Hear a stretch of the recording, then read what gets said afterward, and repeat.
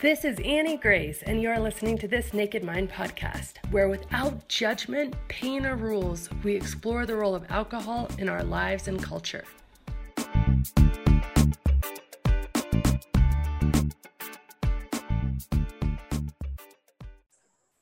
Hi, and welcome to This Naked Mind podcast. So today I have one of my favorite people, which is super exciting for me. I am here with Rory from One Year No Beer. Thanks for being here, Rory.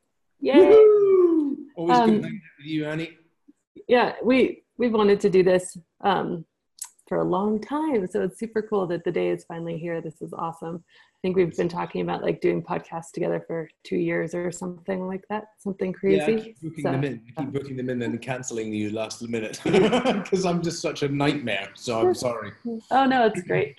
It's great. I'm glad we're here. We're live. This is awesome. So Rory, where I want to start with you is your story. Why don't you just back right up into, the good old days and tell me, or the bad old days, however you want to. The good old days. Let's not go too deep into that. I might sensationalize alcohol because I had a fairly wild time. So a bit of background. So I'm originally from the west coast of Scotland, a small island called the Isle of Mull. And like many places all over the world, you learned very early on that everybody celebrates, commiserates, and congratulates with alcohol. And I guess the first time I got drunk, I was 12 years old. I got so smashed to bits. I convinced this girl from school to basically babysit me. I'd found out that whiskey, or I'd seen that whiskey got mixed with a dark color whenever parents or whatever were drinking. So I went rummaging around the parents' alcohol cabinet and I found whiskey and then port. And I thought, fine, I'll mix these two together. Oh. So I mixed whiskey and port together into a Coke bottle and cycled down to the village and got this poor girl to assist me. And I drank about 3/4 of the bottle, which I think probably would have killed some people. It was all ends. It was all over. My parents were at their anniversary dinner and came back to just trails of stuff everywhere, all over the stairs, everything. So, but that I was not to be deterred. Oh my gosh, that's the craziest first story. I've never heard that before. That's nuts. So not to be deterred from that one. I would just say I've had a very normal relationship with alcohol pretty much all the way through my life. I was very much a social person. I think I care very deeply, or far too deeply, about what other people think about me. And so, in social situations and things like that, I would always be drinking. And, being the sort of party starter, I was the last one in, the last one out, first one in and last one out rather. But I had a very entrepreneurial life. I set up my first business when I was 15 years old. By the time I was 25, I'd set up 5 companies, and all of which had failed. Eventually found myself down in London to be an oil broker. And I found 2 worlds really collided. My social life and business really came together because as a broker, that's one thing you need to be good at doing is taking people out and entertaining them. I remember, early on my boss saying to me, look, we're all getting old on the desk here. We need somebody young to take people out. Go and take them out. And I literally had a license to go clubbing in London's best clubs twice a week. So, wow. And for this job to be, and to be rewarded for doing that. So I guess in a way it's very easy to have an unsafe relationship with alcohol, or to think that what is probably a very damaging relationship with alcohol is actually the norm in situations like that. And you've experienced this yourself, and there's I thought it was just our industry, but having set up One Year No Beer now, realized that it's many, many, many industries that it's just the norm. And through the broking, I met my wife in London, and then we had our first child, and things started to wear a bit thin. I was coming home at 4:00 in the morning. We had a young child, the first one born. And, my wife, Jen, she doesn't suffer fools. So she was less than happy with this situation. And if I'm honest, I was really caught in a rock and a hard place, because the reality is everybody around me, my social life, my peers, all those people, they were saying there's nothing wrong. What you're doing is perfectly normal. Oh, women, they just just ignore it, she'll get over it. And I'm like going home and I'm saying to my wife, what are you talking about? We've got a nice house and we've got, a nice car and you've got a nice handbag and this is just normal. And I guess almost by accident. Now, the one thing I do have to add is that there were things wrong in my life. Now, I've been somebody who's always very emotionally attuned, if you like, and because of that, my ups and downs are very high. I get very, very, very low. Coming up to the point where I actually took a break from alcohol, I was seeing a counsellor because I felt depressed. I was taking heartburn medication, omeprazole. I had IBS. I had dry skin problems. I just felt pretty miserable in life. I wasn't really getting anywhere. There was all of these little niggling health issues. And you know what? I attributed absolutely none of them to alcohol, right? I was like, what are you talking about? There's nothing wrong. I've got a very normal relationship with alcohol. And it wasn't until I actually, almost as a bet, I think, I wanted to prove to my wife that alcohol was not a problem in our relationship, that really there was other reasons that we were fighting or struggling. I took this anger management program, and on this program it said that alcohol and coffee are the two biggest instigators of anger. I was like, that's really interesting. Okay, well, I just want to let people know here that I'm not a raging, angry man, but I found myself snapping at my children now and again. So I was like, let's understand more about this anger. And so I dropped the alcohol for 90 days, pretty much against everything. Like, my boss had said to me, if I stop drinking, I'll be committing commercial suicide.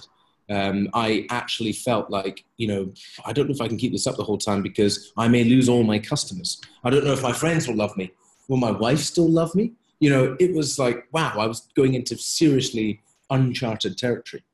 And on that 90-day challenge, I was just blown away with how much started to change. I just felt better, and it went against all my wisdom. I just felt so much better. I've waffled through the whole life there. I've taken up this, but as you can see, I'm quite passionate about this subject.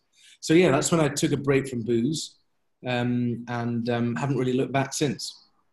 So that's crazy. So you just kind of out of the blue were like, okay, I'm just going to see this, because it was really triggered by the anger management class and just seeing that, look, this is by the way, I've seen some of I think it was on one of your podcasts when you taught a little bit about anger.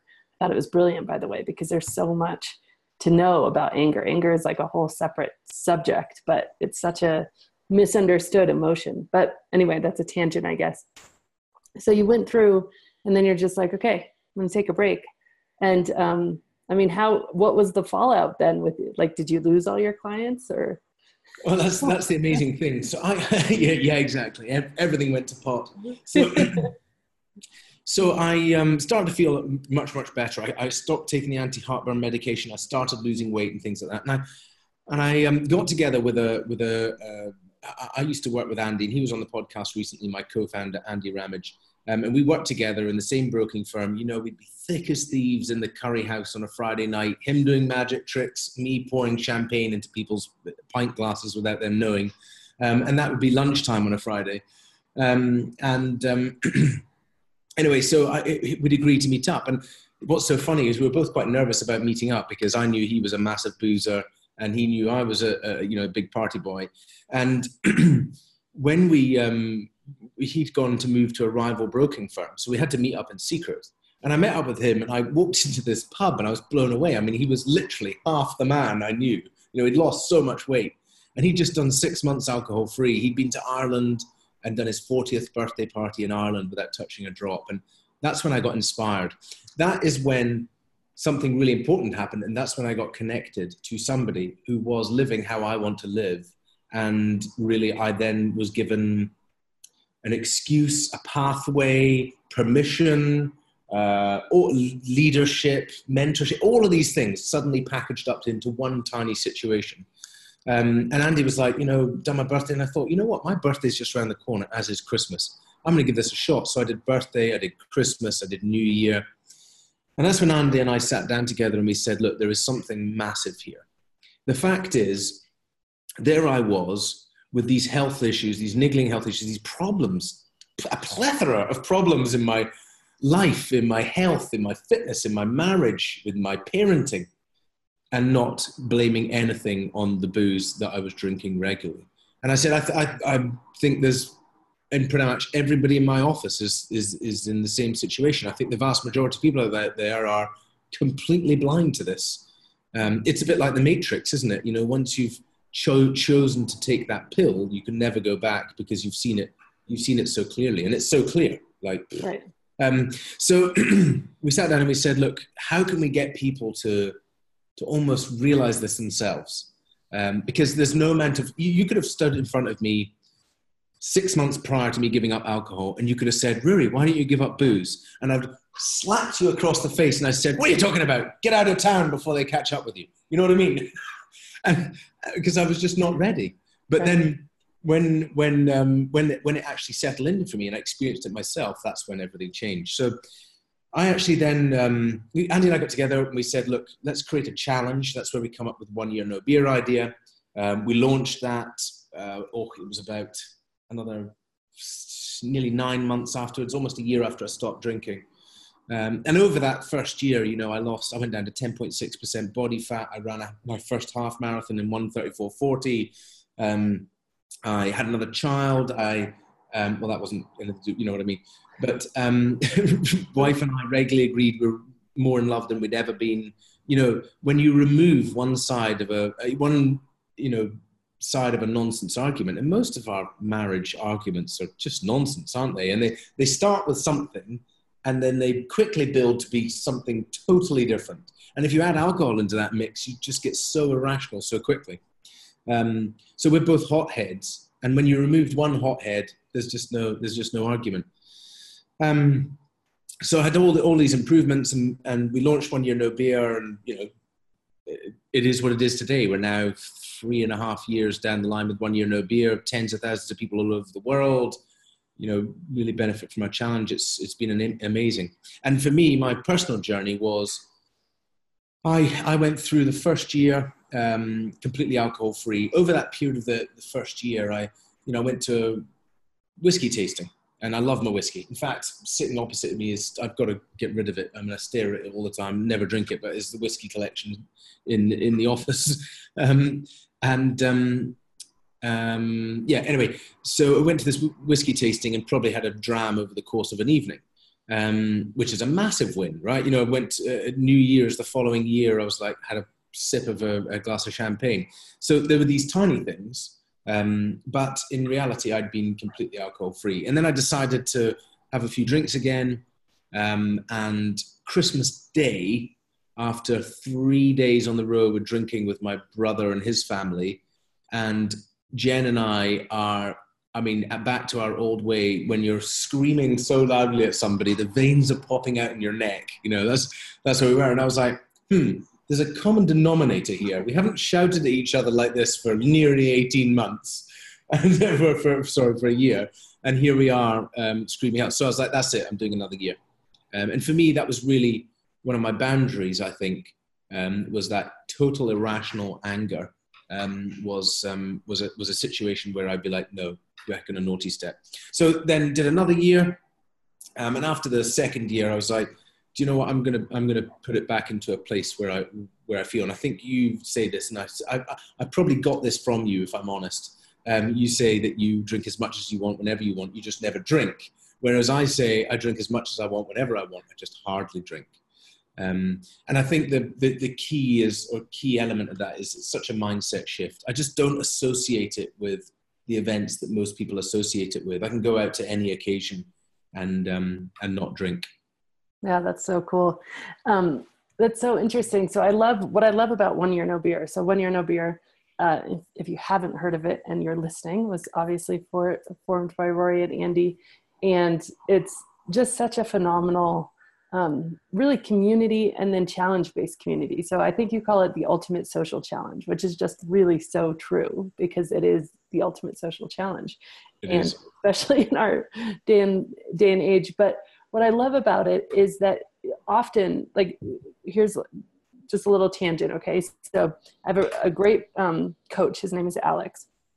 And Alex learned how to shoot a gun very different than ever I've heard before. So he went into the shooting range, and for like, I don't know what you call it, his teacher to shoot a gun, he went right up to the target and he shot. And then he moved a foot back and he shot. And then he moved a foot back and he shot.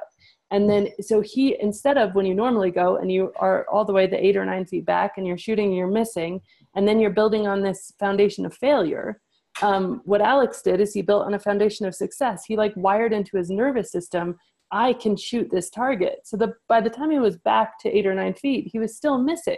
I mean, still hitting it all the time. Yeah, every time, yeah. And then, by the way, he's now one of like the best shots, like even amongst like, you know, some of the highest level, you know, sniper rifleists in the military. He's one of the best shots. So like, wow. That's for me very similar to what you're doing, because with the challenge-based thing, right, you're setting something you know you can hit, right? Yeah, and you're saying, okay, I mean, I had somebody recently say, okay, you know what, Annie, I'm going to do 7 days. And I was like, hell yeah, do 7 days. That's awesome, because you know you can hit 7 days. And then guess what? You can back that up, because 7 days are the worst. That's the most detox, right? So then you back that up and you back that up. And so I just love that, because so often people come at this and they say, okay, well, yeah, people come at it and they're like, okay, well, I have to do something about this. It's maybe anger, or like maybe it's the anger is being caused by alcohol. So my only option is to quit drinking. And then that is just like, okay, well, I'm not going to have that conversation with myself. I'm going to put off that conversation. I'm going to fight with my wife for the next 10 years because I'm not going to have that conversation. But if the conversation is, I'm going to do a 30-day or a 90-day challenge, like that's a conversation that like most rational humans are willing to have, right? Yeah, absolutely. Absolutely. And you know, the beauty about 7 days is that in reality, the booze is probably have got a 7-day window, doesn't it? Booze has got a 7-day window because the weekend is the most trigger, you know, for most people. And you come back into the week again, and then you've got midweek slumps, and you've got all these things. But in reality, it's a circle of 7 days most of the time. It's just repeat. If you can do one set of 7 days, you just repeat another set of 7 days, keep doing it. So that's a great idea. Yeah. So we set that the 28-day challenge, the 90-day challenge, and the 365 challenge. And since then, we've grown all sorts of coaching frameworks. And one thing we did discover very quickly, and I'm sure, you know, it's been like you know, you were like, right, I'm really interested in this. I think I can get back. I'm going to start deep diving into it. And you just went, you know, absolutely deep into the science, and, you know, this Naked Mind book and all that stuff is just so phenomenal at that. We were sort of learning it on the job as well. You know, what do two brokers know about, you know, this situation? Nothing. But we were going from our experience, and then what we started to do is pull some, you know, people who do know what they're talking about, the researchers at University of UEL, and get into positive psychology and habit change. And we were like, look, launched this, started to see people come through, got it quantified by Stirling University. Stirling University but came back and was like, you know, it's amazing and you're having a real impact, and look at these results, and the results were amazing. And then all the while we're thinking, look, at some point somebody's going to tell us that, you know, we're crackpot here, and that we're selling ice to Eskimos or something. And it kept coming, and more people coming through it going, you know, this is life-changing, and you're looking at this totally different to anyone else out there. And, you know, obviously similar to you at the same time, you know, people were saying to you that you were looking at this very differently to anybody else. Because of that, because there was no stigma, because there was no judgment, anybody can walk across the door. Like, you know, it doesn't matter. We're not talking about pure labeling you or getting you to sit down or lambasting you if you slip up or any of those things. There's no judgment. Just come in and give it a shot, see how you get on. So I think that worked really well with people. That's awesome. So I love what you say, like you can drink whenever you want, but you just only rarely drink. And if somebody, that's a lot of people have that intention, right? Because it is a social thing. It is everywhere in our society. It is definitely, you know, going to be part of stuff no matter what decision you've made. So if people have that intention, you know, what is sort of your best advice for being able to move from a place where you're really truly stuck and it's affecting your entire life and your health, to move to a place where like you really truly have freedom, but you didn't you didn't find that freedom by necessarily giving it up altogether? Here's the short and the complex and the longer answer. So the first thing I feel very strongly is that if you've been under alcohol spell for quite some time, and depend how deep under the spell you've been, you're unlikely to rewire your brain and change this relationship in 28 days. I'm just going to say, right? Unlikely to happen. Bear in mind, and I'm sure everyone listening to your podcast will be fully aware that what we're trying to do is relearn everything that we've learned over the past 30, 40 years that we've been seeing subconsciously, marketing, social pressure. It's an enormous element. Even at home, when you're just drinking at home, relaxing, and you feel, no, I'm not the one who's engaged in social pressure. Yes, but it's social pressure that's helped form your relationship. It's societal norms that have helped, really create these neural pathways. So the reality is we're not going to unlearn that quickly. Now, even on a 90-day challenge, for those people who've had a fairly toxic relationship, you're probably not going to unlearn those things. So really people should be aiming, start with a 28-day, see how you go, start with a 90. But if you really want to change your relationship with alcohol and get it to a place where you feel like you're in total control, which is how I feel, then it's a year at least. Now, the reason why it's a year is that you're going to go to all sorts of social events. You're going to go to weddings, stag do's, you're going to go Friday, football, World Cup, deaths, births, all of them. And you're going to go there and you're not going to drink. And you're going to come out of it and go, wow, I actually had a good time. Wow, I actually feel good about that. Wow, I actually feel amazing. Now, it doesn't matter how many times people say that, or you sit in theory and learn it, or you're in the studio and somebody's teaching you this stuff. Until you feel it and experience it yourself, you're not really learning it. You're not creating those neural pathways. So that's why I really strongly feel about the year. There's something else that's really, really important. I've been fortunate enough to be in counseling since I was 6 years old. So they wanted to drug me when I was at school. My parents refused. I went into counseling. Since I started in counseling, I have invested in counseling and coaching and all of that. For pretty much all of my life, I've been under some form of counseling or coaching because I believe that somebody like that always helps you take forward. Now, believe me, some counselors haven't been very good. But I still had little shifts and realizations there. And this is the reason I get back to. There is a reason why we are drinking too much. There is a reason why we have a toxic relationship. There's a reason why we have addictions. Addictions are usually the response to trauma. There can be many other things involved, or mental health, or all sorts of things like that. But let's just go with one solid thing at the moment, that it can be a response to trauma. Trauma in the womb, or trauma later, trauma in childhood, trauma from some events, life, general trauma, whatever. And those things, unless they are started to work on, those things are always going to be there. And this is what I believe. I believe that alcohol is the first step to people taking a positive step forward into becoming the person that they can be. And it's literally opening the door. Once you remove the alcohol, you're given all the tools. These are the tools. You're given energy. You're given productivity. You're given a sort of zest for life again. You're given feelings of, wow, I want to take on more. I want to do more. Do you know what? Put that to use. Work on yourself. Start to do this deep work. Start to find a coach. I know you're doing coaching as well, Andy, but I just firmly believe that once you've taken that step forward, then's the time to really, really invest in yourself. Doing that investing in yourself, okay? And the other key element I also firmly believe, and this is something we work with a lot in our coaching programs and also our masterminds, is meaning and purpose. And once you're aligned with your meaning. So for me, when I was 14 years old, I wrote a letter to Richard Branson. I told him that I was going to change the world and I look forward to having lunch with him. God, I was a ballsy boy, I tell you. Anyway, he didn't reply. So lunch is on him. But so when I almost remember the day, some 4 or 5 months into alcohol free, and I was sitting at my broking desk and I was like, holy shit, I remember writing that letter. I've totally forgotten about that. I've forgotten about who I was. I've just got busy with life and everything.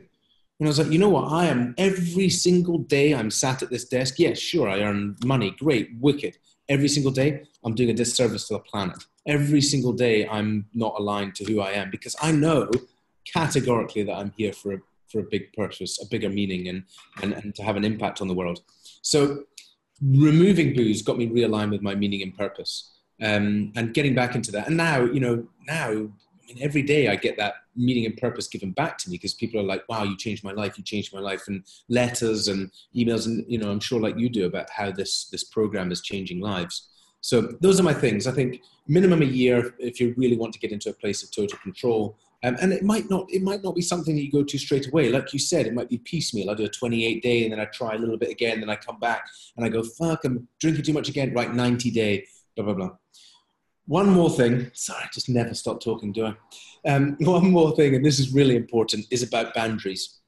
So if you are going to go and tempt yourself and think, right, I've done a 90-day period, I want to see what it's like, then be ruthless with yourself on some boundaries. Don't risk the chance of going back to where you want. Nobody wants that. You don't especially.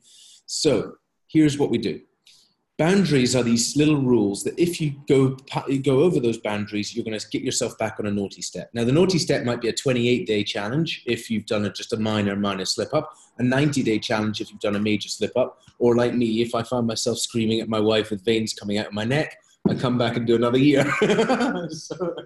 So here's, and these are the sort of things I said. If I find myself unconsciously drinking faster than the other people around me, okay? If I find myself, desperately thinking about the next drink when I'm drinking at home or on my own without a decision. Right now, I might have, so say I had a loss, which I did recently, and I said, okay, you know what? This is somebody very close to me, close to my heart. I've got a very special, sorry, they found me. We live just up the road from a hospital, so we get a lot of ambulances, honest. I have this bottle of whiskey I bought in auction, and so I'd had a quiet one of those, sat on my own to almost celebrate and commiserate the loss. And anyway, so, and the other thing is, the other rules I had were 2 hangovers in a row without a conscious choice. Again, and I mean by the conscious choice, I need it to be okay for me to be invited to a wedding and choose to drink. And if I go to that wedding, I might drink for the 3 days that everybody else is drinking, or I might not. And when I do, and I come back and I go, I feel absolutely dreadful, which I will. Productivity will be terrible. I'll be a terrible father, snappy, grumpy. I'll be a very poor husband. I have to put all those things into place and say, I'm going to be those things for the 5-6 days after it. Really, how many times in your life do you want to feel that? Not many. So normally it keeps me away. But then I'm not going to drink for a while afterwards. So those are the sort of rules that I kept in place, and that's how best I advise people. And also, I think, there's certainly a tendency in my group, and it's something I'm very keen on trying to change. There are many people out there who believe that abstinence is the only way, and I think that I understand that. I totally respect that. Equally, I expect you to respect the people who feel that they want to moderate. Now, for some people, trying to moderate drinking can be a very painful experience. They come and they try, they slip up, they beat themselves over the head. Unfortunately, some people are just like that, like me. I'm going to be the person who's normally going to have to learn the hard way. But I don't, it's important that we each respect each other's views. And the whole thing about 1 year no beer is that you're doing a challenge. Therefore, there is an end date to the challenge.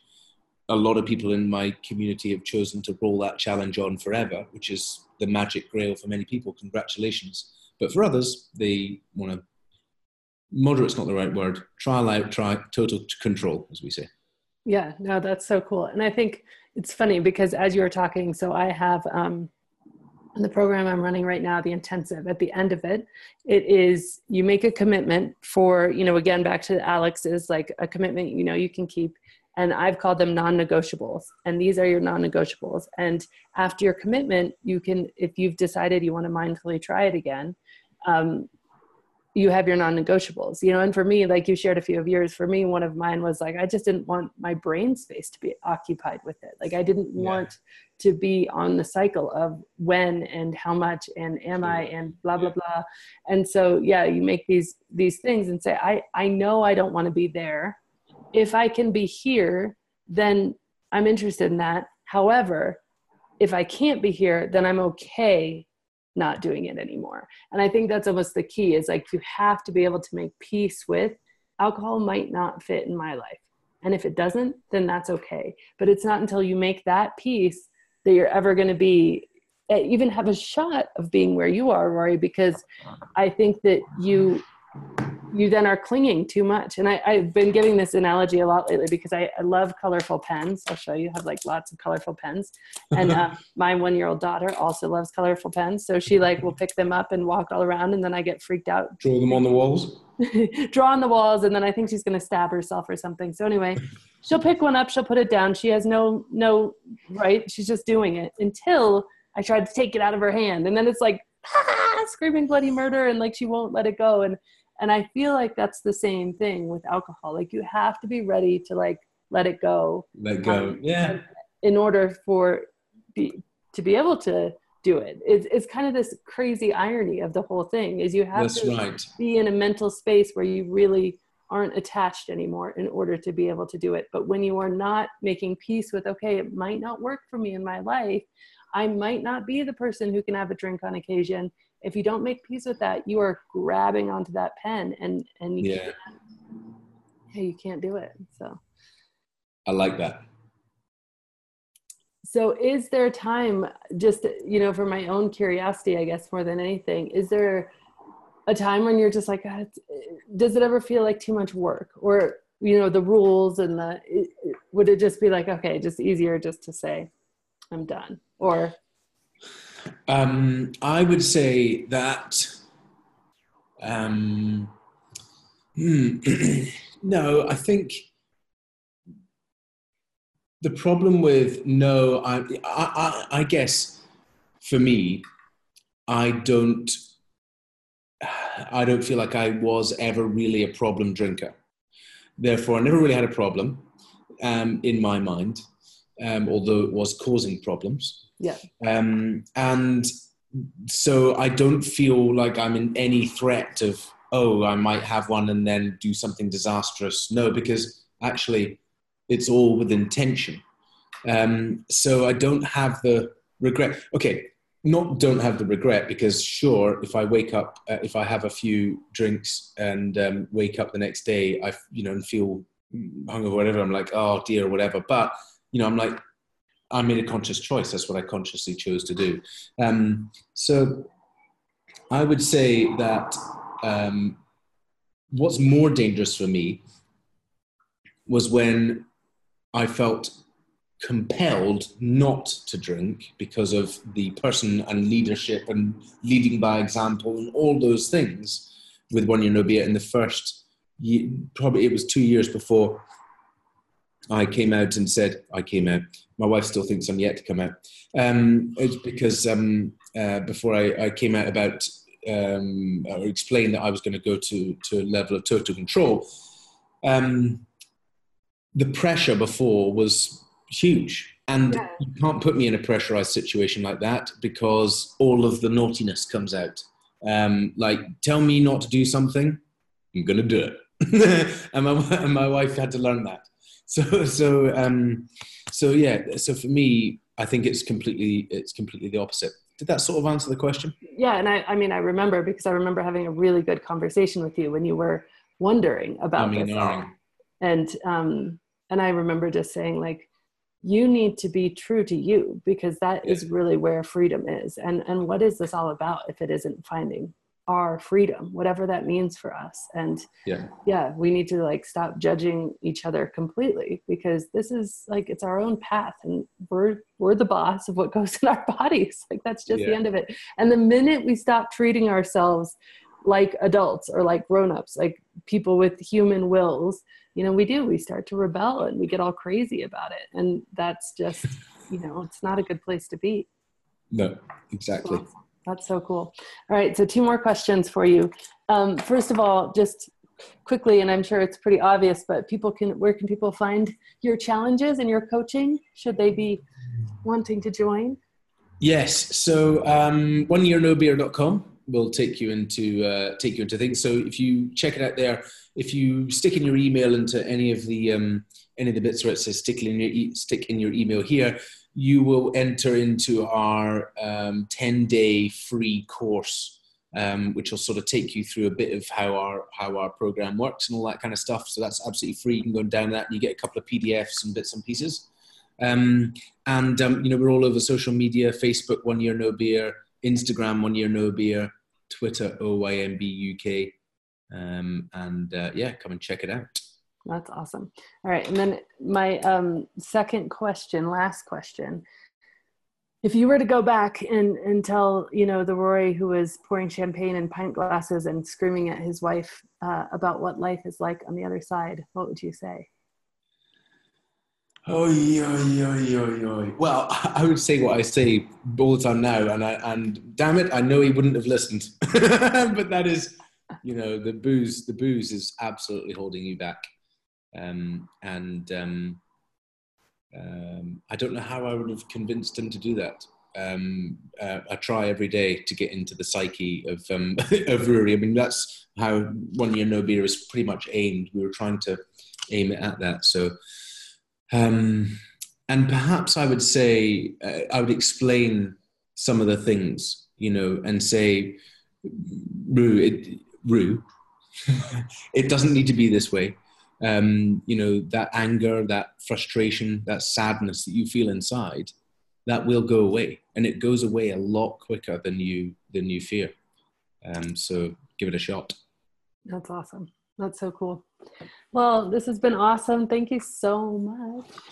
Thank you. So good to be on the show as always. And I'm glad you at least got a few words in. Oh, wait, before we get off, you have a live event coming up. Let's talk about that quickly, especially in the UK.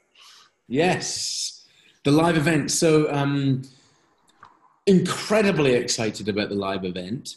Something that I feel very strongly about is the opposite of addiction is connection. I know we talk about this a lot, but so what we tried to create with our framework was more connection. And from Facebook, these executives who will never see the inside of a prison, but have been literally creating Facebook to get as much connection as you possibly can.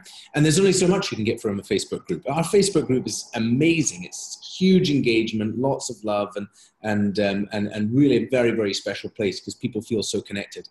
The next step is a program we call at the moment called OYMB Advanced, and that's got weekly meetings and getting people on.